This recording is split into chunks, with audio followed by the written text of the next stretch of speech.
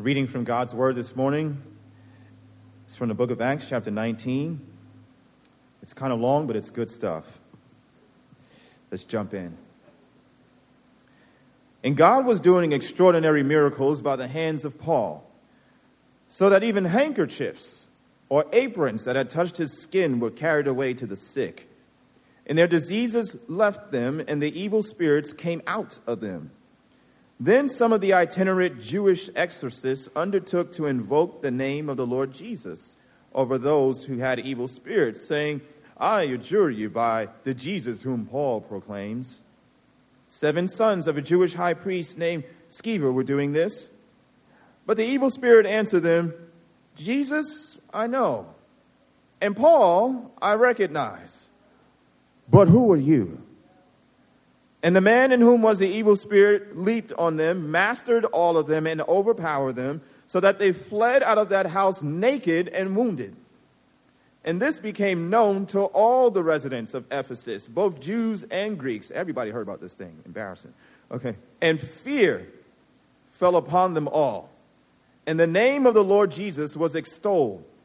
Also, many of those who were now believers came confessing and divulging their practices, and a number of those who had practiced magic arts brought their books together and burned them in the sight of all.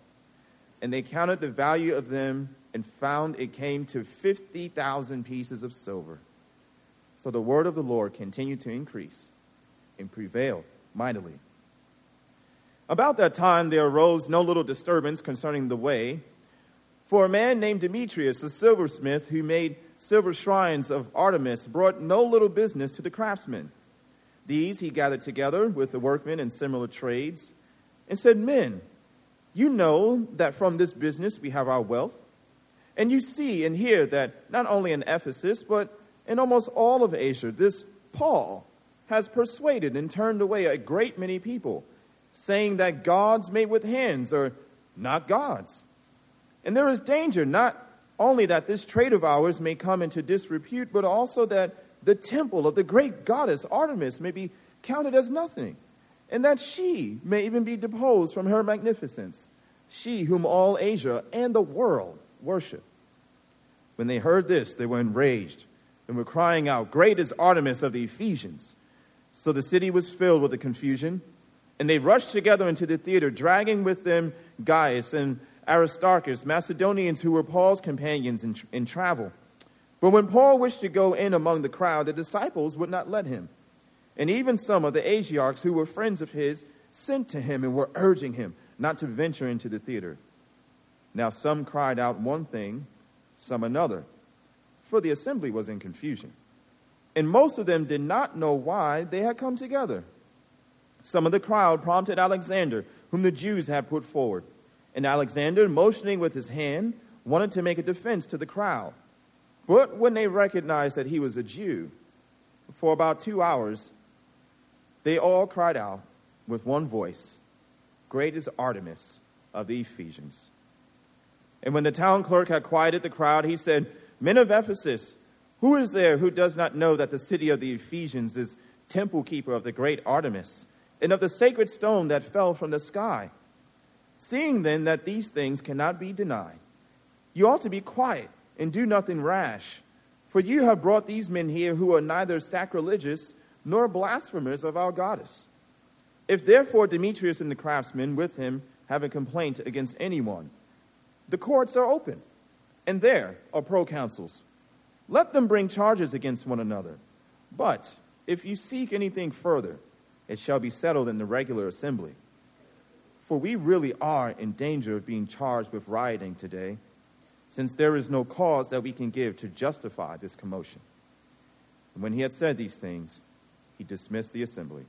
This is the word of the Lord. Once again, I'm Howard Brown, the senior pastor at Christ Central Church, and I got a lot of sniglet in my neck like a zoink. Y'all too young for that, Saturday Night Live. But I got a lot of junk going on with my nose, my throat, and stuff. So you're going to have to excuse the way I sound. I hate the way I sound right now.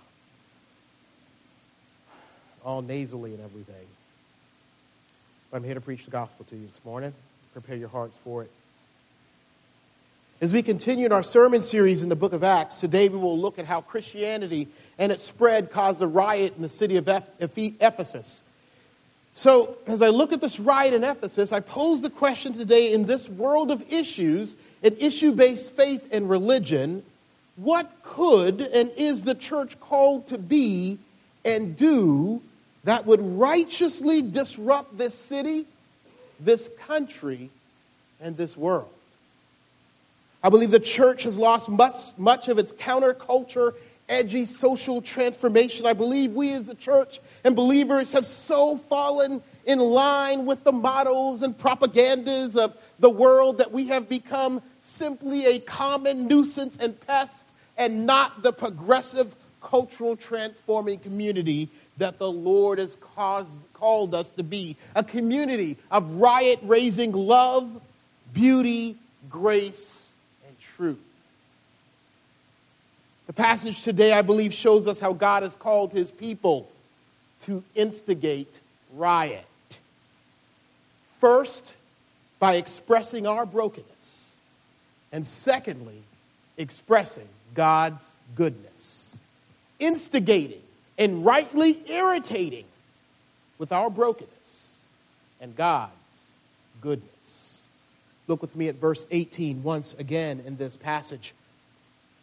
And it says here, also many of those who were now believers came, confessing and divulging their practices. And a number of those who had practiced magic arts brought their books together and burned them in the sight of all. And they counted the value of them and found it came to 50,000 pieces of silver. So the word of the Lord continued to increase and prevail mightily. When they burned their books in front of all and confess their sins, they are declaring and confessing their wrongdoing to themselves, others, and the true God that they have come to know through the ministry of the word of the apostles. This is a public declaration that they have been and done sinfully, that they have lived foolishly as if there were no God, that they are confessing personal and community fail and folly and flunk. That they, believers, recognize that they have acted less than the person God created and called them to be, while allowing themselves to be treated and treat others less than what God had called them to be treated. What do we see here? Believers are called to lead and lean into this world, confessing their brokenness, their sins, not the world's or anyone else's first, but their participation with the world's and impact on others. When we look at this passage, they're not burning anyone else's stuff or calling on a referendum or a law to be passed in the city to burn anyone else's books or to force others to see their wrong. They cause and call for cultural transformation in a good way by leading with their own mess, leading with who and how they sinfully are and were. Believers and their church will turn the world upside down for good and for the glory of God if they stop confessing and pointing out how wrong the world is first and foremost, and talk about how God in His grace saved those who were such like the world by confessing that we actually believed and struggle against believing that the idols of this world would make us happy, and that we thought and lived believing at one time that being happy was the goal of life, that we served, that we too bowed down to our money and houses and pleasures and comforts and control over the Lord, that we failed and the stuff we thought would save us failed us too. What is funny about this mob here, once they realized this paradigm shift happening in the repentance of believers for following the wrong thing, they realized it was going to hurt their money and economy, which was the real God here, not Artemis. They make it about everything else, and then the Bible says this in verse 32.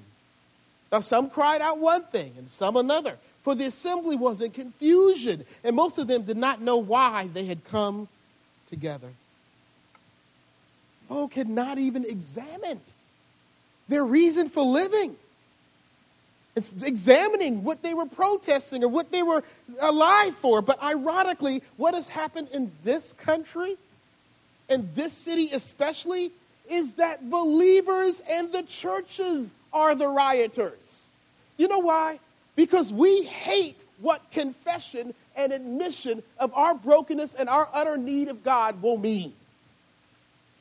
It'll mean for us a loss of worldly power to shape our world and the corporate church swag to avoid having to just trust God and end up suffering and looking like fools, like the two guys who were grabbed by the mob, Gaius and Aristarchus. Not that we shouldn't have voice as citizens in our country, in our city, but we must let it be tempered and led with brokenness and humility and not self-righteousness in our own power.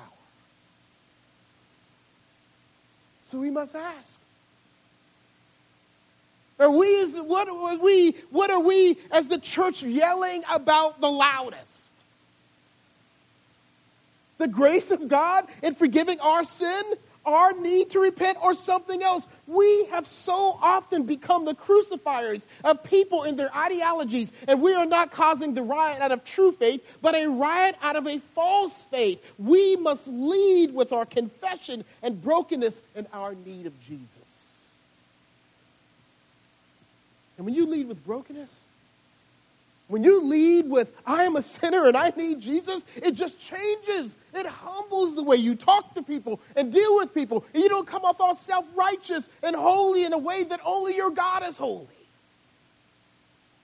It is the gospel-infected heart, and that changes everything. And everywhere we are looking and working and how people will be willing to approach us. And the church is not synonymous with words like bigotry and hatred and meanness and self-righteousness and holier than thou. Because I'm going to tell you, we are anything but. Our God is holy, and he declares us righteous by his grace. Not because we've done all the right things and lived perfectly, or even that we continue to live perfectly. But with that, not only does the burning of the books point to and express our brokenness in the world by admitting with out loud actions and private choices that we have been fools, but also that we can be fools. Look at verse 20 with me again. So the word of the Lord continued to increase and prevail mightily. And then in verse 25, he gathered, this is Demetrius the silversmith, together with the workmen in similar trades, and said, men, you know that from our business we have our wealth, and you see and hear that not only in Ephesus but in almost all of Asia, this Paul has persuaded and turned away a great many people, saying that gods made with hands are not gods, and there is a danger not only that this trade of ours may come into disrepute, but also that the temple of the great goddess Artemis may be counted as nothing, and that she may even be deposed from her magnificence, she whom all Asia and the world worship. What is going on? Believers and people who become believers are beginning to pull away from the stuff that not only made them fools, but by moving away and not participating in what can make them act like fools again. They are basically saying in their actions, we are weak and we are fools for sin and evil, right? That this world is filled with so much foolishness. They would rather not be a part of a culture that would trap them again. So the believers in Ephesus who burn their stuff are no longer going to participate in the occultic stuff. We're going to pay for sex at the temple of Artemis, who has as worship temple prostitution, or the selling of little statues, or buying them, which were very pornographic in their favor, a six-breasted naked Artemis statue in silver. And then the sex pimps of the day called the priests of the temple, and all of that went with it. They are saying we don't want to be a part of that because that stuff will suck us in. These believers are not picketing against Artemis in Ephesus. They're declaring their brokenness and holiness, in doing so, living as if it were true that this place is foolish in so many ways. And so there are places and people and communities and practices that we won't be a part of, lest I start acting and living like the fool I am not and no longer, thanks to Jesus. You know what will change and help family values? Not primarily an amendment. Not first defining family. But living repentant and holy and living gracious in and by how God has called believers to be family. When the church first owns and confesses and lives seeking God's help for its own divorce rate, which is equal to the world, and pornography use and verbal and sexual abuse and domineering, misogynistic achievement, child driving, overworking and rolling around, trying to be prosperous too, and dancing around the God of the Bible with prosperity, gospel prostitution, then the world will change. And listen up. We believers are not called to say we are better and you are worse, so that's why we reject this or don't do this thing. We are declaring we are free to run from taking a hit off that thing or that thing taking a hit off us. Do you know that pornography viewing in hotels go up when Christians have conventions? And Charlotte, home of Billy and now Franklin Graham, is in the top 5 in pornography and sexual stuff use. Strange, sounds like Ephesus. All over again. This is the home of Billy and Franklin Graham. This is the spot where, they're telling the rest of the world how to live, right? If the church and its people will say to the world, this is our issue too. This is our sin before our God.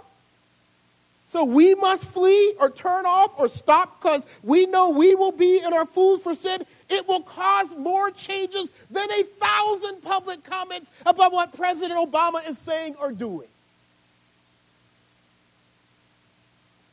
The power of the gospel. And strange and awesome enough, expressing our brokenness before the Lord and world throws the world and our communities and our families into a tizzy, into riot. It is strange, even if you're only expressing your brokenness, because it makes people see and assess and weigh and reevaluate their lives. And when that happens, people typically come up wanting. When they see you repent, when they see you throw your stuff in the fire, when they see you not value stuff that they value because of the Lord, folk get insecure and afraid. Because they can't admit their brokenness. Because like these folk in Ephesus, what makes you broken often makes you who you have become. The stuff you say makes you a fool is what makes most of the world wise in their own eyes. What makes believers feel worth less often is what makes others feel valuable. So when believers are throwing away the idols and not buying all this stuff, the stuff that gives Ephesus its values, the community of faith is throwing away. Understand, like the book in idol burning, believers often count what is very valuable to the world trash, filth, disposable, or what I would call repentant compost. Because the repentance and acts produce and fertilize what verse 20 says, that the word and the Lord continue to increase and prevail mightily. And that irritates people. You throwing away and not valuing what is valuable to them. Using it as manure. Even if you have said nothing directly about them and just about your broken stuff, it gets them thinking and weighing their lives and makes them ask, what are we living for? And how is it working out for us? They begin to ask, am I counterfeit? Am I counterfeit in what I believe or what? And people, when they feel they are at a loss, though there is no challenge or competition, will pump themselves up like they did in Ephesus. Well, everyone else seems convinced. Or this is actually good for our economy and the world. Or that you're a sellout to your own people. You don't really love this country.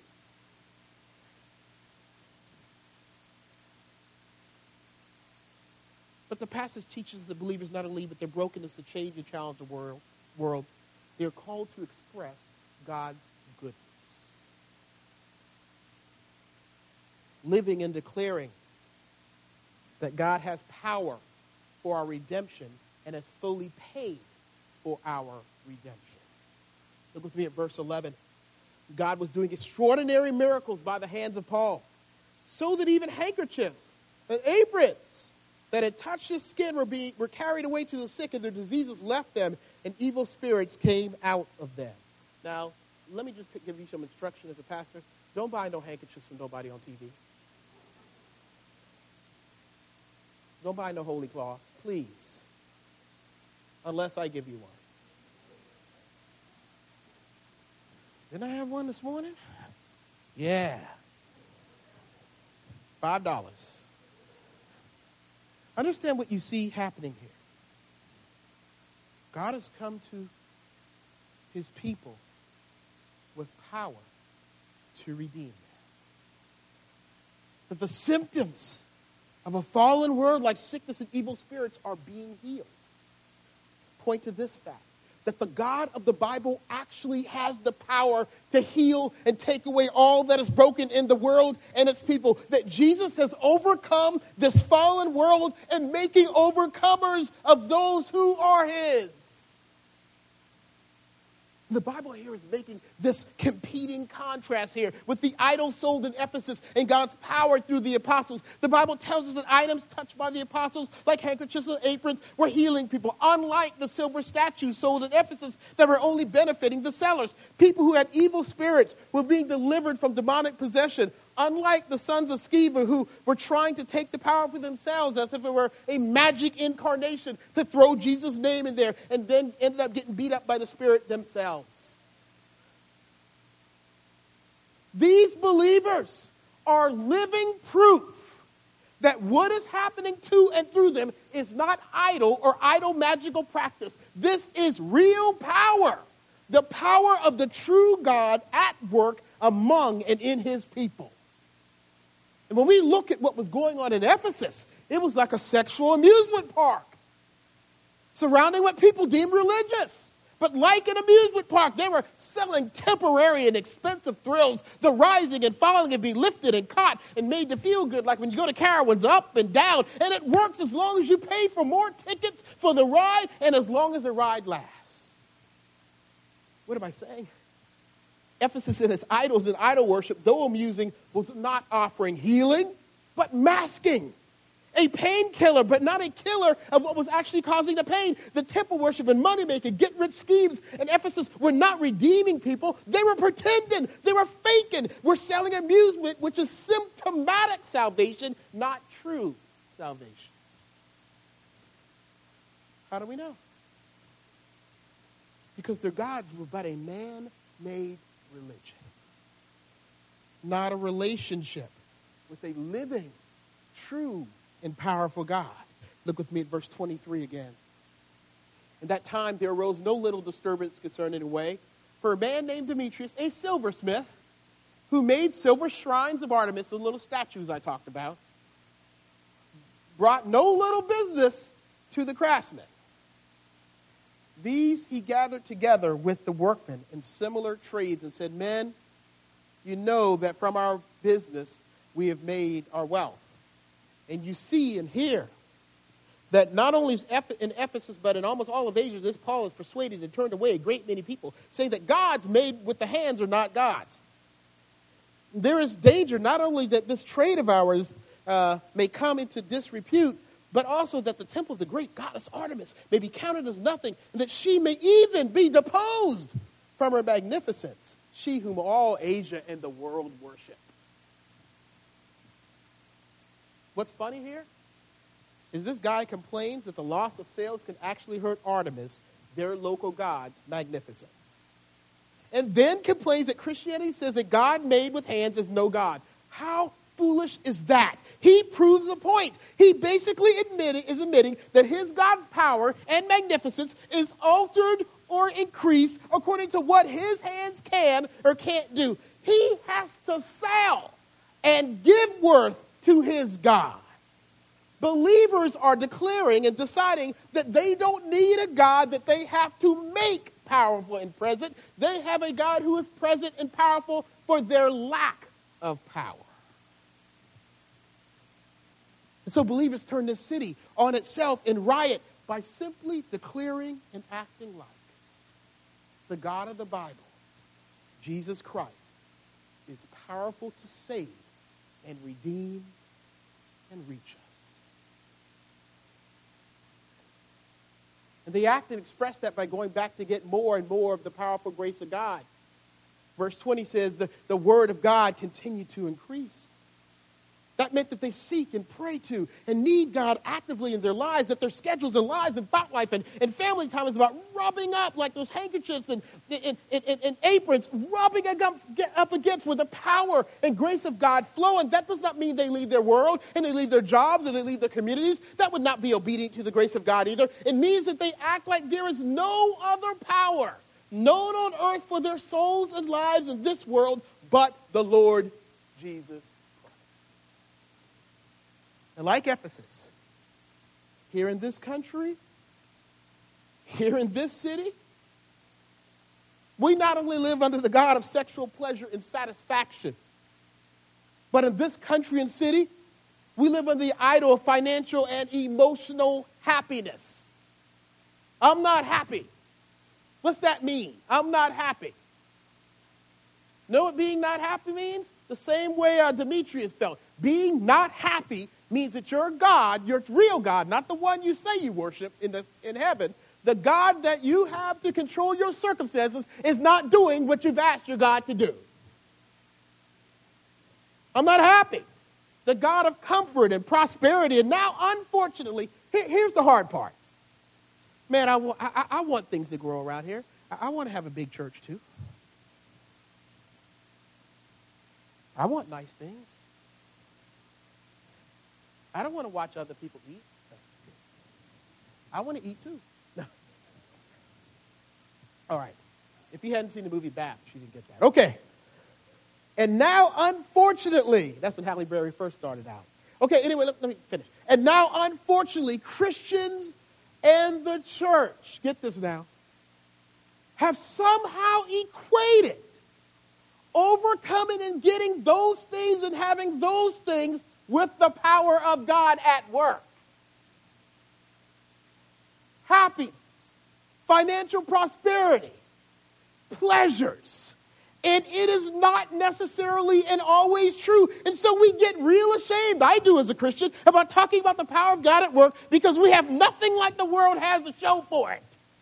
I mean, brothers just driving around in these nice cars. Man, I saw this Mercedes last night. Woo, my goodness. This black one had the rims. I like rims. I'm stereotypical. I like rims.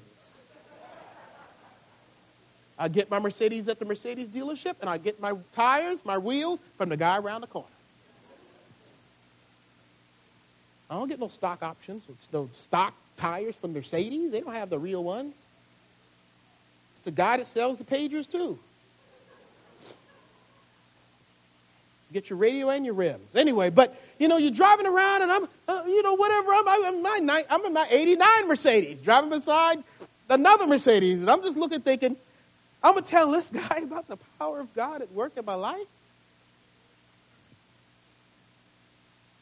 We get real ashamed, don't we? Because we have nothing like the world to get in the show for it. So many believers wrongly feel, get this now, like they have to be having the best sex, be in the best loving romantic relationships, be having the most fun, have the greatest prosperity, have everything be working right in this life for God's power to be truly at work and expressed and evident in their lives.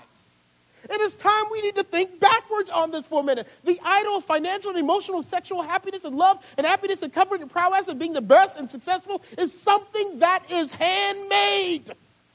Like the idols in Ephesus were in this country. And let me tell you, I know that if I begin to pick at it, if I begin to pick at the American dream and capitalism and getting yours and being rich, it will feel like, get this, I am also pulling some of the Christian faith off with it. Because the American dream and its idols are so mixed in with Christianity that we can't see God's power apart from making us rich, happy, comfortable, successful, beautiful, correct, morally justified, in control of this world, power brokers of the city, and put together in a way that people can say, here it is. Here's the question. Is God's power a see and feel, here it is faith? At first glance, sure, because the Bible says here that people are getting healed and with handkerchiefs and demons coming out. You can see that power, but what about now? What do believers have to really testify about when it comes to God's power? It seems like everyone else has more or just as much to show. Non-Christians are rich. Non-Christians are miraculously recovered from diseases. Non-Christians miraculously escape disaster. Some of them get better from their counseling, and some Christians don't. Non-Christian psychiatric medicine works for them too. Non-Christians having better time, emotionally and pleasure center-wise, than many of you in this room. Non-Christians drive nice cars with rims. You know why we can't believe or we can't talk about or live in the power of God to our world? Because we want it to look like this world. All good feeling, healthy looking, prosperous looking, perfect family, wife and kids, and everybody doing good. And when we don't see those things, we go quiet about it in our faith. And I'm not talking about being a loudmouth evangelical extrovert. I'm talking about internally and secretly we go quiet in our faith because God isn't really doing anything. Hear this, and it's hard. I don't want this to be true. In this country, in this city, the miracles and power of God will not necessarily and always look like or feel like the power, prosperity, and pleasure of the city and country. As a matter of fact, riots happen in a good way when the power and miracles of God say clearly, this is not of man, but of God. When they are countercultural and counterculturally attributed, which makes it hard to be a believer in a prosperous and moral and built on God, nation, and city, because your God will reveal himself and his power and everything but those things.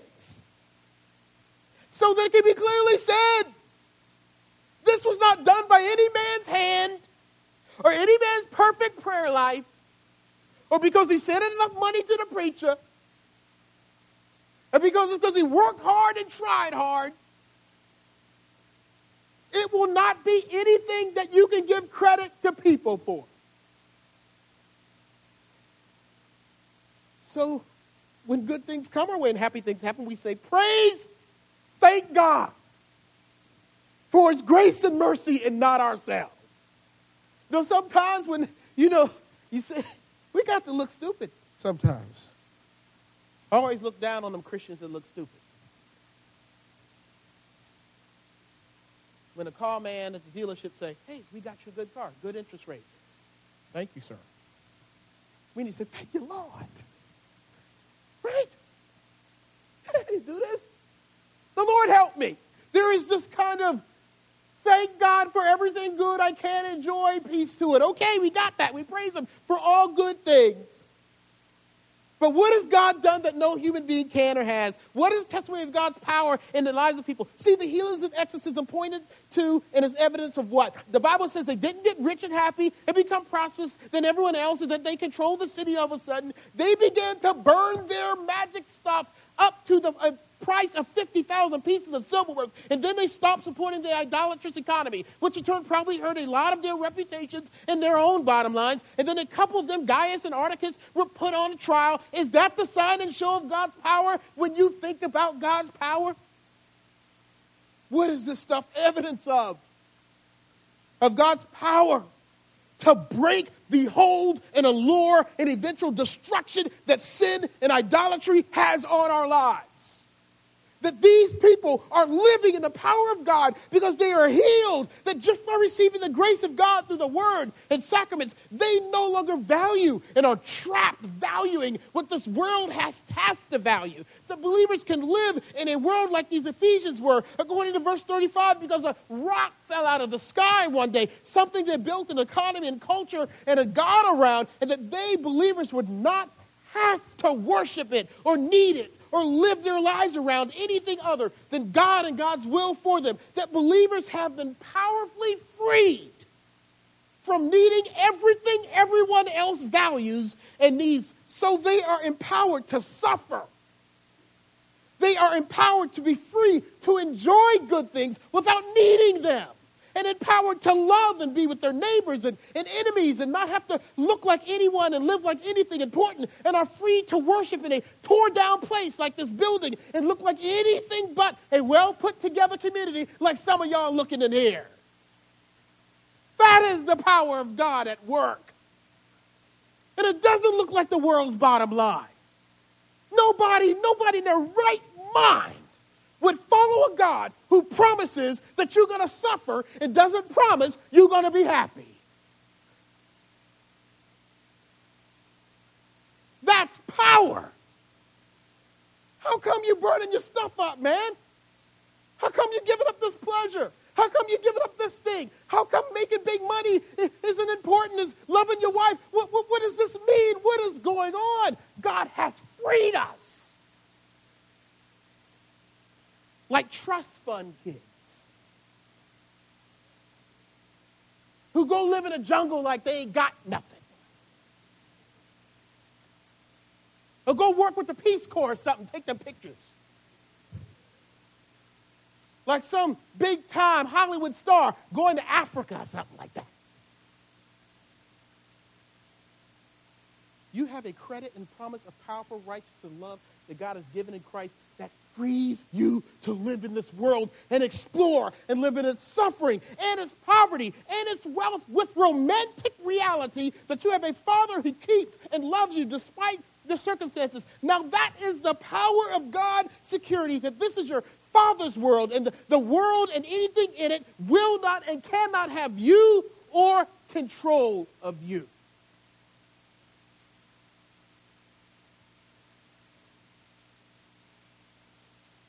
Look at verse 24 with me.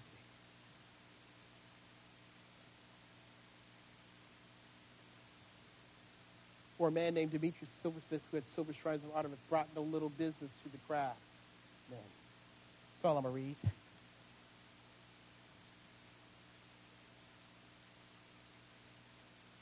Y'all mad at me? We kind of had a wild service today. It is getting late. I'm sorry. We don't have Lord's Supper today. I'm just going to make this final point. We're going to go home. Understand that the worshipers at Ephesus had to sacrifice and give money to the temple priest to have their version of redemption. They had to give their money to buy an idol to worship. They had to give their lives to be acceptable. Women had to be prostituted and mistreated in order for their God to be happy. Understand what's so called, somebody else don't like me. Understand what is counterculture. I'm more important than that chicken. If you get there late, you get the second part of it, and that's the hottest part. Understand what is counterculture here. Christianity is declaring Jesus came, lived, died, and rose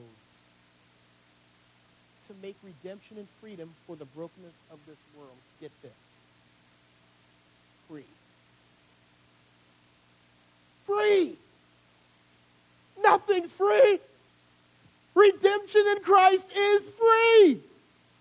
And let me tell you, it means that God can and will only be gracious and merciful. You want to cause a countercultural riot for goodness world? Talk about Jesus paying for redemption. Tell people that God, the true God, is not asking them. It didn't ask you to do anything for redemption. That they, like you, cannot buy or earn. You weren't good enough for God to accept you. He didn't look you up and down and say, you have what it takes to be a Christian. You just went on in, messed up, tore up, and God paid for and provided everything you needed to be in his kingdom.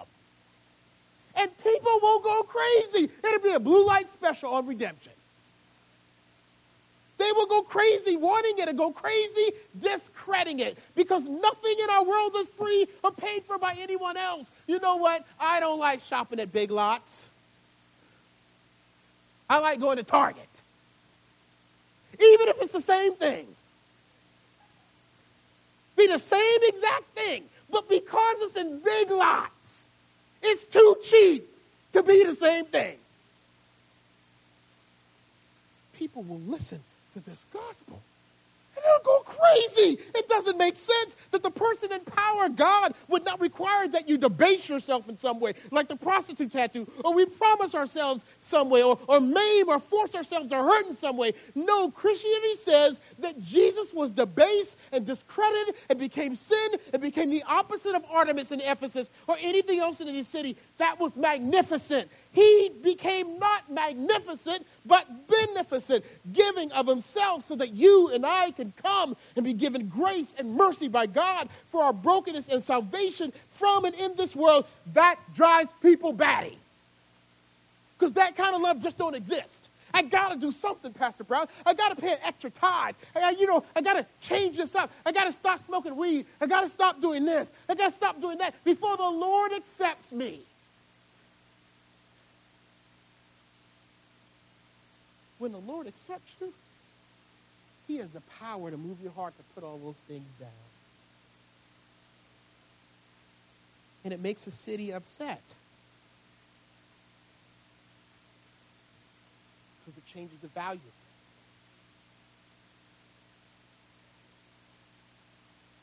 The love of God has been paid for and freely given. If restored dignity and eternal life and human beings have been paid for and received by Christ, then that changes the value and reason behind everything. If the most important thing is free, then all that is valued in our world drops in price. If eternal life is free, the stock value of everything else in this world becomes a trinket, a tool, a mirage, a cheap toy made and enjoyed south of the border. That's outside of heaven. You know why people hate Walmart? Because they come up with this big price-dropping presents and others can't compete with the price of their things. When the price for God has already paid. When the price for eternal life, Jesus has already paid. The price for God's power at work in your life has already been paid. It makes what this world offers too expensive. The church should make the market drop when it comes to what is expensive and enslaving to the people's lives. And that is for real. We will pay less and call people to pay less for amusements and find ways to enjoy what they have for less and get more of what they do have, because the joy and peace and freedom is not of this world and not made by hands and is not afforded at their cost, because we offer freedom to be who God has made them, free. Because Jesus paid by living, dying, rising again. That's how you start a riot. Let us pray.